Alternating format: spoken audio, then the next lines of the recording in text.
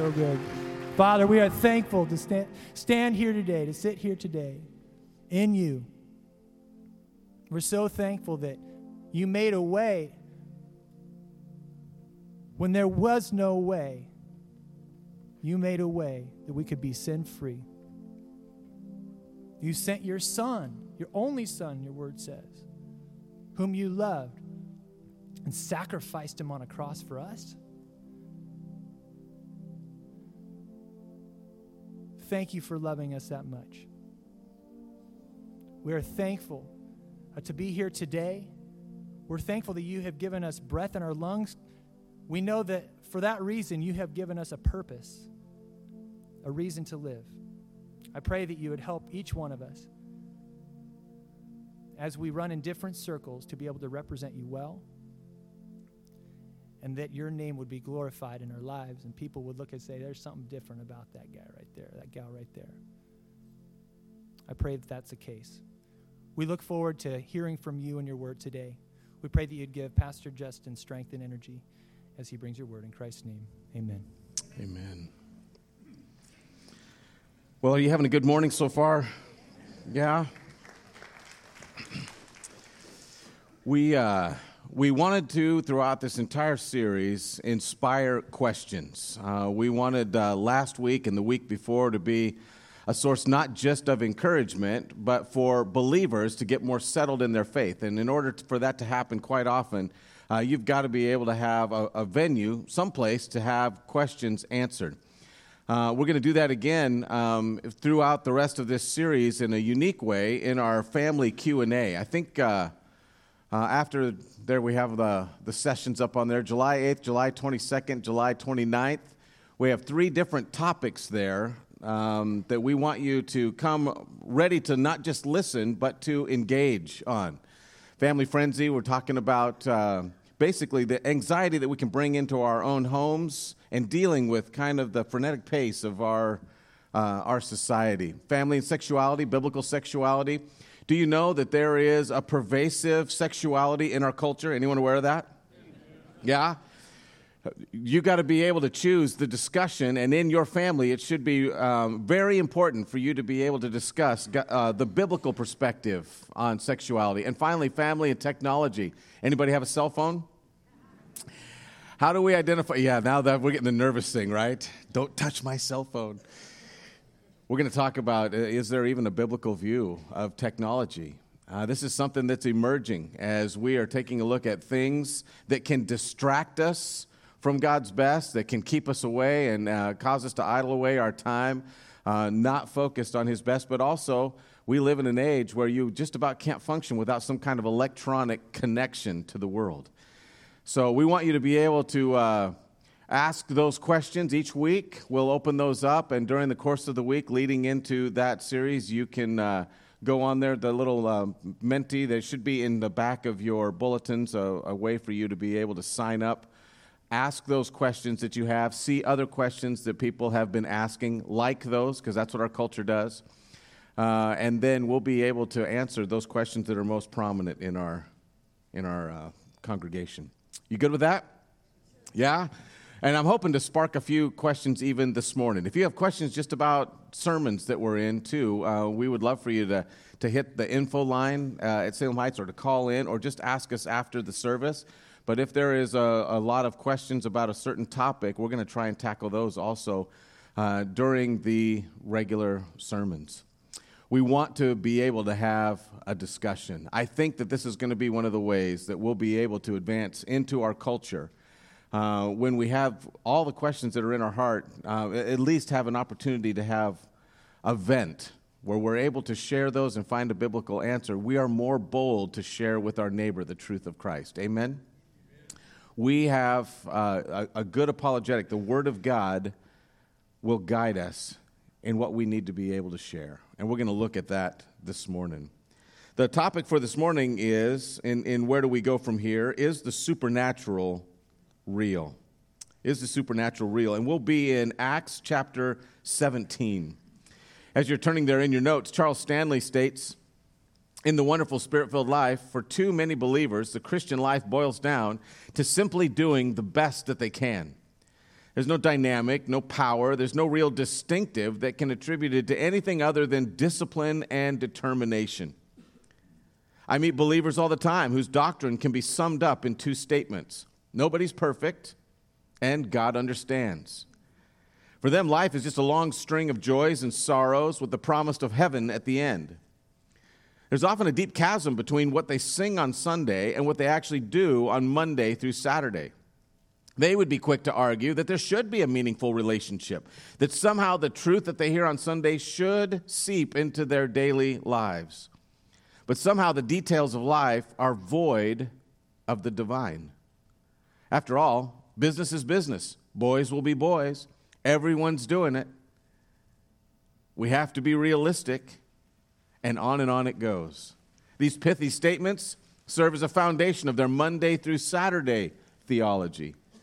To an outsider looking in, there's often little or no difference between the lifestyle, thought life, and habits of the Christian and those of his uninformed heathen neighbor.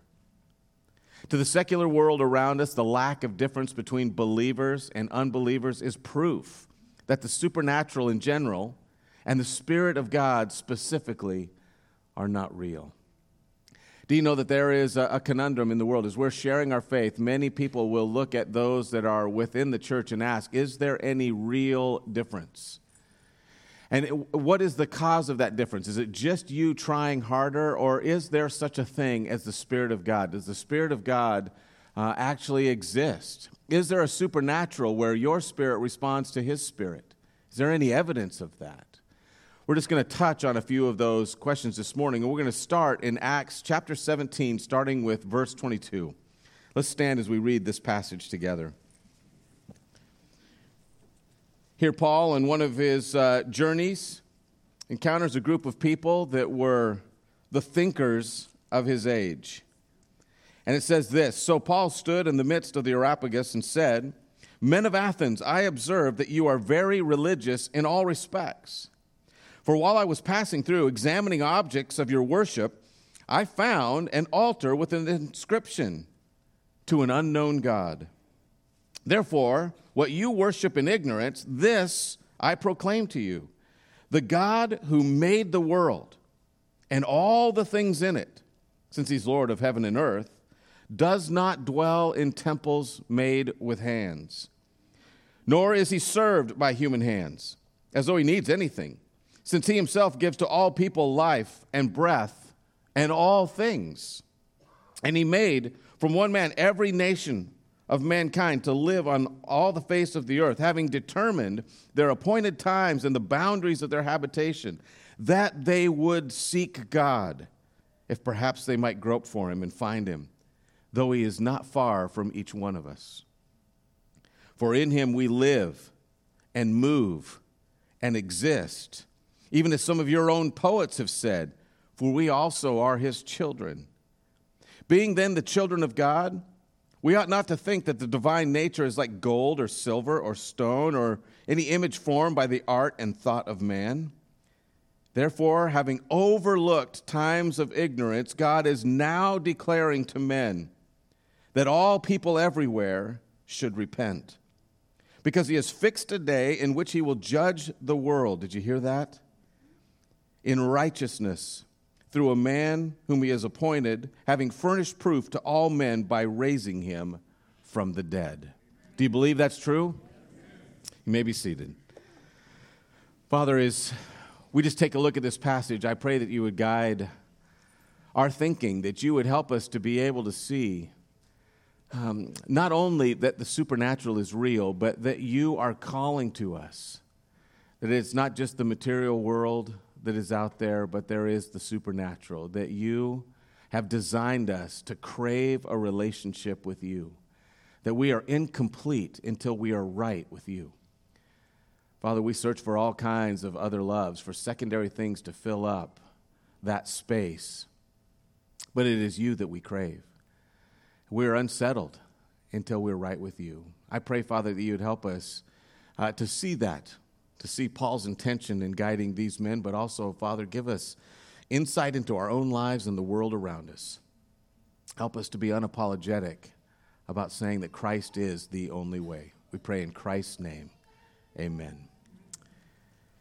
So is the supernatural real? We're going to take a look at just a couple of questions that might arise or observations that would force you, if you are here this morning and are a skeptic, and there is always a few, if you are here as a believer and you've been pressed in by the world and you're kind of concerned that maybe the theological world doesn't have enough to shore you up, there's always a few.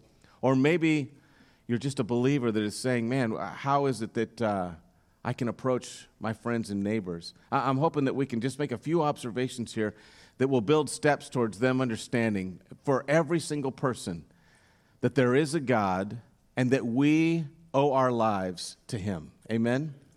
Our lives are incomplete until we're right with Him, and there is an eternal destiny. Heaven and hell is in the balance. And if we do not rightly approach this, then the eternal question becomes a very important one. In other words, the difference between heaven and hell is vast. We should preach Christ so that every person would spend eternity with the living God. And Christ has finished the work. All we need to do is believe. Is there any evidence of that? I just want to make some observations here and ask you to join me in this in the few minutes that we have. First, if the supernatural is real, Paul seems to be saying here, then it would demand attention. In other words, if the supernatural is real, you would not be able to ignore it. He actually says in that passage, I see that you are very religious. Do you know that when you go around the world, that religion is everywhere? You cannot go any place in the world where you do not find religion. There is a craving in the heart of man to be religious, to respond. Even if he is not worshiping the one true God, he wants to worship. It is a universal. And as people study this, there is something that happens in them. They begin to, scientists in our day and age are struggling with this. And they say, well, religion is just a sign that you are weak-minded. There's an interesting study that just came out a short while ago, what Americans really believe. And it was a comprehensive study released by Baylor University. This article says that in that study that was recently released, it shows that traditional Christian religion greatly decreases the belief in everything from the efficiency of palm readers to the usefulness of astrology. It also shows that the irreligious, members of more liberal Protestant denominations as well, far from being resistant to superstition, tend to be much more likely to believe in the paranormal and pseudoscience than evangelical Christians. What he is saying is, if you don't believe in God, this is G.K. Chesterton saying this, when people stop believing in God, they don't believe in nothing. Instead, they believe in anything. If you don't believe in the one true God, you are more open to superstition. Another part of that study, a separate group in Britain found that 55% of the people did not believe in God per se, but they were superstitious. 55% of them put their faith in the supernatural. Some 29%, they said, of these gifted souls believe that they can see into the future. 25% say they can regress into past lives. 23% claim to be telepathic. They began to go through a series of beliefs and asked if they were afraid of walking under a ladder, putting a new set of shoes on the table. Do you knock on wood when you say something hoping that it's true? And they found that these superstitious beliefs were pervasive all around. They were growing in their strength among those who say that they had no faith in the one true God. In fact, the superstition even has hit scientists. They found that these men who have rejected God quite often are filled with superstitions and worries and concerns that go all the way back. That they're ancient. There is a craving for the supernatural. Dr. Giles Fraser said, it is certainly the case that all sorts of people who are uber rational when it comes to God believe in the most amazing hocus pocus. C.S. Lewis made this observation. He said, the Christian says that creatures are not born with desires unless satisfaction of those desires exists. A baby feels hunger. Well, there is such a thing as food. A duckling wants to swim. Well, there is such a thing as water. Men feel a sexual desire. Well, there is such a thing as sex. If I find in myself a desire which no experience in this world can satisfy, the most probable explanation is that I was made for another world. If none of my earthly pleasures satisfy it, it does not prove that the universe is a fraud. Probably earthly pleasures were never meant to satisfy it, but only to arouse it, to suggest something that's real.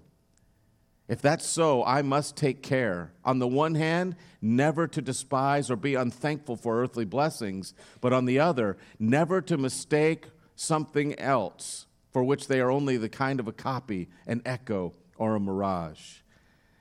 He says, if I feel in my heart a craving for that which is eternal, I was probably made for heaven. It would demand attention. Paul is looking at these men and he says, I see that you are ultimately religious. And ultimately, the multiplication of religions, the multiplication of gods, the multiplication of ideas is because they cannot find a satisfactory answer. What Paul looks at them and says is there is only one God, and that craving in your heart is to put your faith in him. Do you believe it? That is the craving of man. It would demand attention. But secondly, if the supernatural is real, then science eventually would have to deal with it. In other words, there will be a hole in your understanding of the universe unless you wrap your mind around this. This is something that scientists for a long time have tried to avoid. In verses 26 and 27, it says that he made from one man every nation of mankind living on all the face of the earth, having determined their appointed times and the boundaries of their habitation, that they would seek God, if perhaps they might grope for him and find him, though he is not far from each one of us. In Romans chapter 1, verse 20, Paul says, for since the creation of the world, his invisible attributes, his eternal power, his divine nature have been clearly seen. Literally, that means they shine forth through all of creation. These unseen attributes are clearly seen, being understood through what has been made, so that they are without excuse. There's a couple of scientists that have been well respected. Dr. Robert Lanza, a stem cell guru, and Dr. Richard Chalmers, who have come up with a theory because they're scientists and they don't want to believe in God. They've said, but we have found that there is a problem, and that is there is no reason that we should be conscious. There's no reason that you and I should not only be self-aware, but aware of the people around us. They said it is as if we're watching a movie, as if we're participating in something. We are able to observe the people around us, and even in our minds begin to think like they think and react like they react. We have an awareness that is different from animals. They can't wrap their minds around that. They present a radical new view of the universe and everything in it, based on one of Einstein's disciples, John Wheeler. He says there's this anthropomorphic principle, and that means that all of the universe seems designed just to make life happen on Earth. He says that just seems obvious. We have to deal with that. Everything in the universe seems to be working out perfectly for you and I to draw our next breath. And at first they thought there were only 4 or 5 systems that were necessary in order for life to arise. That has become very different. Lanza says this, in the last few decades, and remember, he's coming from the idea of science and studying in that way. He says, in the last few decades, there's been considerable discussion of a basic paradox in the construction of the universe as we know it. Why are the laws of physics exactly balanced for animal life to exist? For example, and he talks about the dark forces at the beginning of the universe, if they had been 1 part in a million more powerful, the universe would not have allowed life to develop. If the strong nuclear force were decreased 2%, atomic nuclei wouldn't hold together, and plain vanilla hydrogen would be the only kind of atom in the universe. If gravitational force were decreased by a hair, stars, including the sun, would not ignite. These are just 3 of more than 200 physical parameters within the solar system and the universe that are so exact. Listen to this from a scientist, friends with Daniel Dennett. who is one of the four horsemen of the apocalypse when it comes to atheism. He says this. He says these are just 3 of more than 200 physical parameters within the solar system that are so exact it strains credulity to propose that they are random. If that's exactly what the standard contemporary physics baldly suggests, that these fundamental constants of the universe, constants that are not predicted by any theory, they all seem to be carefully chosen, often with great precision, to allow for the existence of life and consciousness. Yes, consciousness. The old model has absolutely no reasonable explanation for this. He says, but I propose something called biocentrism. In other words, life is because life was the centerpiece, the reason that it was all created. We would say to this scientist, well, you're almost there. Yes, everything was created for life because it says that God created. And then he breathed into man the breath of life. And he gave us an awareness of all that he had created in order that we would have a right relationship with him. Science does have to deal with it. And I want to let you know, folks, even in the end times, it says that there will someday be a one-world religion. You want to know why I believe that that's coming? That all of a sudden the enemy gives up trying to get us all into atheism and just gives in to a one-world religion. Why? Because it is so evident everywhere that there's a God. It is evident. And even science is having to turn its attention to how did this consciousness, this sense of a spirit, arise? If supernatural is real, then it would demand attention. If it's real, then science would have to deal with it. But thirdly, if the supernatural is real, then what you believe matters. If it's actually real, then you don't get to just pick whatever. If there's something real, then there's something that is true and something that is not true. Do you understand that? Ephesians chapter 4 gives us a little bit of a conundrum. It talks about some of the battles that we go through in our daily life. It's the battle of walking in a way that is worthy of the Lord. In verse 17 of chapter 4, it says, "So this I say and affirm together with the Lord, that you should walk no longer just as the Gentiles also walked in the futility of their mind, being darkened in their understanding, excluded from the life of God because of the ignorance that's in them, because of the hardness of their hearts. They've become calloused and have given themselves over to sensuality for the practice of every kind of impurity with greediness." They're actively doing these things that are wrong, stuffing their lives with these things. "But you did not learn Christ in this way, if indeed you've heard of him and have been taught in him that the truth is in Jesus." What you believe matters. Paul is speaking to these men in the Areopagus, and he says, hey, you have all of these religions, but I want to tell you about the one true God, and the faith that comes from him will guide you to certain conclusions.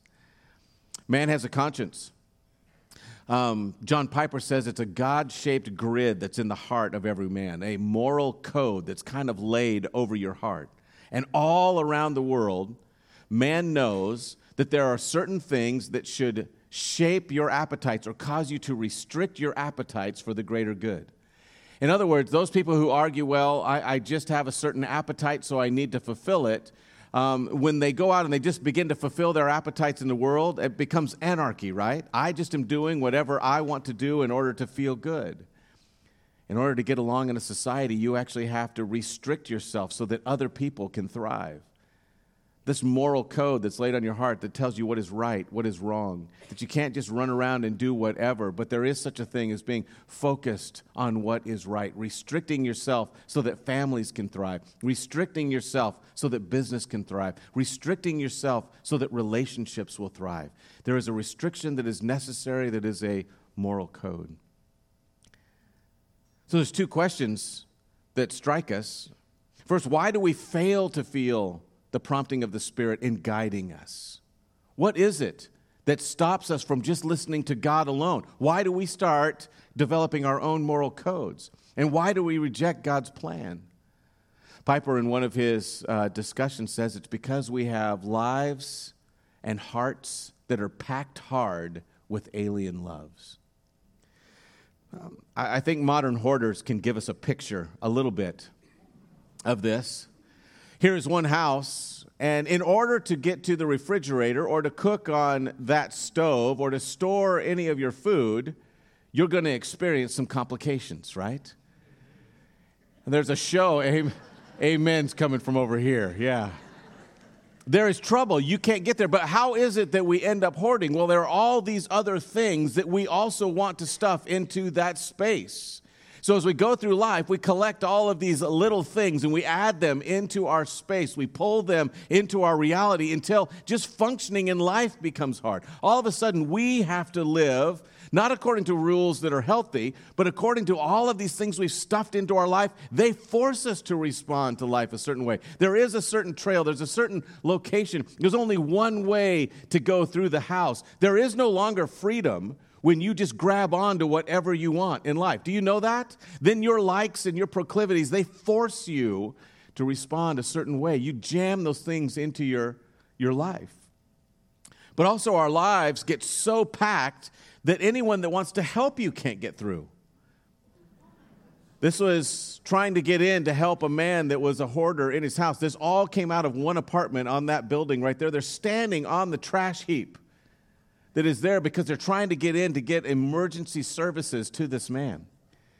If there's a fire, if there is a physical failure in their body, then help can't even get into the life because the life is so jammed in. The home is so jammed in with all of these things that are not necessary for life. Why is it that you may not be able to feel the Spirit of God? This is the question. Is it possible that your life is so filled with little tiny things you've grabbed onto that you have jammed into your soul that you no longer pay attention to the Spirit of God? Is it possible that you have packed your life so hard with all of these other things that the Spirit of God washing over you has to go over all this debris first? You haven't addressed what's real because you filled your life with all this other garbage. That's what Paul is speaking to in multiple places in the Scripture. He highlights, you're filling your life with religion. You're filling your life with alien loves. You are filling your life with all of this stuff. And the entire time the Spirit of God is saying, if you'll allow me to wash that debris away, I will show you what it's like to really live. I will show you what it's like to really be free. I will show you what it's like to really hear my voice. But we are just driven to grab one more little thing, and it adds up until no help can get through. What we believe matters. Do you know when we finally end up in a place where everything that we've jammed into our life tells us what we have to experience, we begin to ignore or try to explain away God?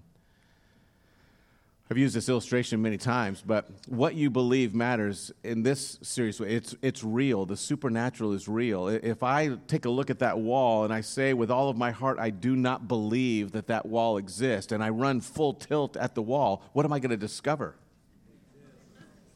The wall is real. I don't get to tell the world or tell reality what is true. I discover what is true. Isn't that right? We discover what is true. And what Scripture says is God has already told us what is true. Don't run full tilt into a wall to discover that. There's a better way to discover truth. He says there is one source. It comes from God. If you're not hearing from Him, then I would suggest that your life is packed with other things. You need to get on your knees and get rid of that. Supernatural is real, then what you believe matters. But also, if supernatural is real, then the content of your worship matters. Do you know that if the supernatural is real, then God wants you to experience Him? The Spirit of God deeply desires your affection. I believe somewhere in your notes there, I was in an alliterative mood when I wrote these down. There's all these S's that are in there. This is not a complete list, a comprehensive list of the Spirit. These are just the questions that come up most often across my desk. And in here, what the Spirit of God does in the life of a believer, He starts at the very beginning. He signs us up, He seals us in, and He stays forever. signs us up in John chapter 16, verses 7 through 8. It says that the Spirit of God moves in and convicts the world concerning sin and righteousness and judgment. Sin, there is something in us that is bent wrong. Righteousness, there is a right way to do life that is the opposite of the way that I am bent. And judgment, someday I'm going to have to stand before the living God and pay account for living my life based on my desires rather than His. The Spirit of God is the one that has tweaked your heart. It is possible that you're sitting here this morning and you actually came as a result of conviction. You came because the Spirit of God had laid on your heart, I do not know what to do with this stuff that is inside me. That's the Spirit of God. He is the one moving in your heart to draw you to the right conclusion so that you would get rid of your guilt and run to the cross. He signs us up. He seals us in. Ephesians 1, once you give your life to Christ, you are His forever. It says we are sealed with the Holy Spirit. He stays forever. 1 Corinthians 6 tells us that He moves into us, that each one of us as believers in this New Testament age, we are little naoses. It's the term of little temples, tabernacles. It's as if the Spirit of God has moved into a little tent all around the auditorium. When we gather together, all of these people in whom the Spirit of God dwells gather together and their worship is heard differently. Isn't that a beautiful thing? That because we gather together, that fellowship and that communion gives greater worship to God. He stays, moves in forever, and changes us. He does something to our heart. He settles our hearts. He searches our hearts. He softens our hearts. He steers our hearts. He speaks to our hearts. And He sanctifies our hearts. Romans chapter 8 is a great picture of this. In fact, if you just read that chapter, you wouldn't be hurting for illustrations of how the Spirit of God changes your experience. But in chapter 8, verses 15, it says, "For you have not received a spirit of slavery leading to fear again, but you've received a spirit of adoption as sons, by which we cry out, Abba, Father. The Spirit Himself testifies with our spirit that we are children of God." Now let me ask you this question. Are you absolutely sure this morning that you're saved? You want to know what the Scriptures tell you is that the Spirit of God yearns in the heart of the believer for you to know that you have a Father and that Father loves you, that you are His. Do you know that? There's a craving. If you do not know for sure that you're saved, do you know that you can this morning? All Scripture says is if you will just believe, if you will put your faith in Him, that Christ died, was buried, and rose again on the third day for you, you are His. You can know that, and your heart will rejoice. It will settle rather than being afraid. He settles our hearts, searches our hearts. He is checking for anything that is not yielded to Him. Softens, steers, sanctifies. He sets you apart from the world around. Do you look different? Do people around see that you have different values, a different direction? That's His intention. The Spirit also specializes our role. 1 Corinthians 12, Romans 12, we actually find out that the moment that you were saved, you were given a special role in the body. Do you know that? Every single person here has a spiritual gift, and the intention was that you would use that here first, and then in the world. But that your spiritual gift is meant to improve the body, to magnify God, and to cause others to rejoice. It helps stir people to love and good deeds. He specializes your role. You have a specific role, and if you're not active in that, you will feel unfulfilled. He seeks our unity. He spurs our fellowship. He does that, by the way, by dropping the boundaries where we no longer are focused on us. We're focused on the people that are around us. He supercharges our boldness. Have you ever read with excitement the stories of the apostles as they were going out and sharing their faith, and all of a sudden it says that the Spirit of God gave them great boldness and clarity, or the people around listened to their words and said, oh, it's obvious that they were with Jesus. There is a boldness that they are given. That is a supernatural gift. And it stirs our worship. As Christ is describing what is necessary in John chapter 4, He says that those who worship God must do two things. They must worship Him in spirit and in truth. Just having truth is not enough. but allowing that Spirit to unite the truth to your heart and cause you to worship. That is the goal. Do you believe it? Spirit of God is active. The content of our worship matters. By the way, I believe in the auditorium, one of the things that we see is that it is the Spirit of God that causes us to, this is just an aside, throw up our hands in worship. Amen? It causes us to respond with amens. It causes us to respond with excitement when we hear the truths that come from the Word. But it is also the Spirit of God that causes us to keep order. Not to make the morning about us, but to make sure that we make it about Him. Isn't that true? We want to make sure that we are not standing so we can be seen, but we want others to clearly see Him. That's the goal. Our worship should be an honest response between us and our Father, and it should make sure that it draws no attention to ourselves. The Spirit will make sure that that happens. Finally, if the supernatural is real, then your eternal destiny matters. Acts 17, at the very end, he's speaking to these men, and he doesn't just tell them a neat thought. He doesn't just say, hey, I want to give you one more God to worship. He doesn't say, hey, I have an interesting tidbit from some far reaches in Jerusalem that you've not heard before, even though that's what they loved.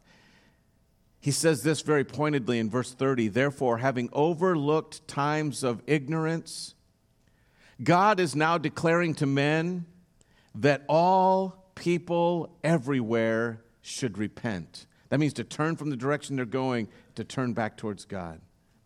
Why?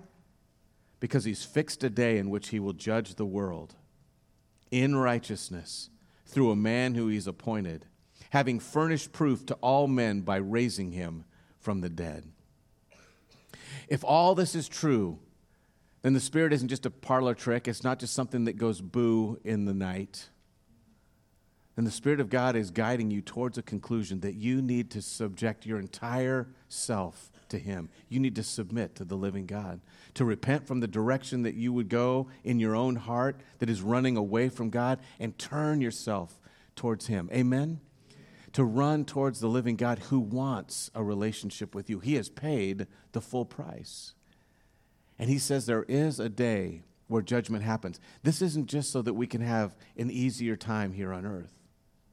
Christianity isn't just supposed to make your relationships nicer and make you a better businessman. Christianity is about an eternal destiny, a walk with the living God that so shapes you that you are a better person today. That's what He says. There's a coming day where you're going to face judgment, and the only way to get through that judgment is to give your whole case to Christ. You must move. Just having the knowledge is not enough. You know, if I were to tell you right now that if you walk out into the street, there's a lot of heavy traffic out there, and you will get hit by a truck. If you are standing in the street and I tell you that there's a lot of heavy traffic in there, and you say, I got it, I got the information, is that enough? If you're still standing in the street? No, you got to move. You trust that information and you make a movement to apply it. It's the same with faith. Once you know that Christ's death, burial, and resurrection is all that you need to trust, if you will put your whole case in His hands and say, Lord, I believe that you paid the price for my sin, and you give your life to Him, you move towards Him, He takes care of all the rest. Amen? If you don't have a relationship with Christ, if you are concerned about that, I would love to see you after the service and pray with you so that you could know for sure that you are saved. What is the proof that all of this is true? It is a bona fide miracle that happens at the very beginning. When we see the New Testament birth into reality, when we see churches begin, it was based on this miracle. Christ rose from the grave. The world has not been able to undo that, unprove it, or explain it away. It is a fact of history. Christ rose from the grave. He said that He would, and He said it proves that I can take care of your eternity. The only question is, will you trust Him? Because the supernatural is real. Let's pray. Father God, we give you praise. We give you thanks that you have revealed things to us that we couldn't figure out on our own. And we thank you for moments like this where we can read the scriptures, we can be impacted. And I do pray that even this morning you would spark our interest, that there would be questions in our hearts that are raised, that are only answered in you. I do pray, Father, for each one of us, that we wouldn't just walk away with an apologetic or some new information. I pray most of all, Father, that you would help us to put our whole case in your hands, that we would trust Christ and Christ alone with our salvation, that we would see that his death, burial, and resurrection is all the proof we need to trust you, that you, as our good Father, want a relationship with us as children. You want us to yield. Father, help us to do that and to make a difference as a result. We pray in Christ's name. Amen.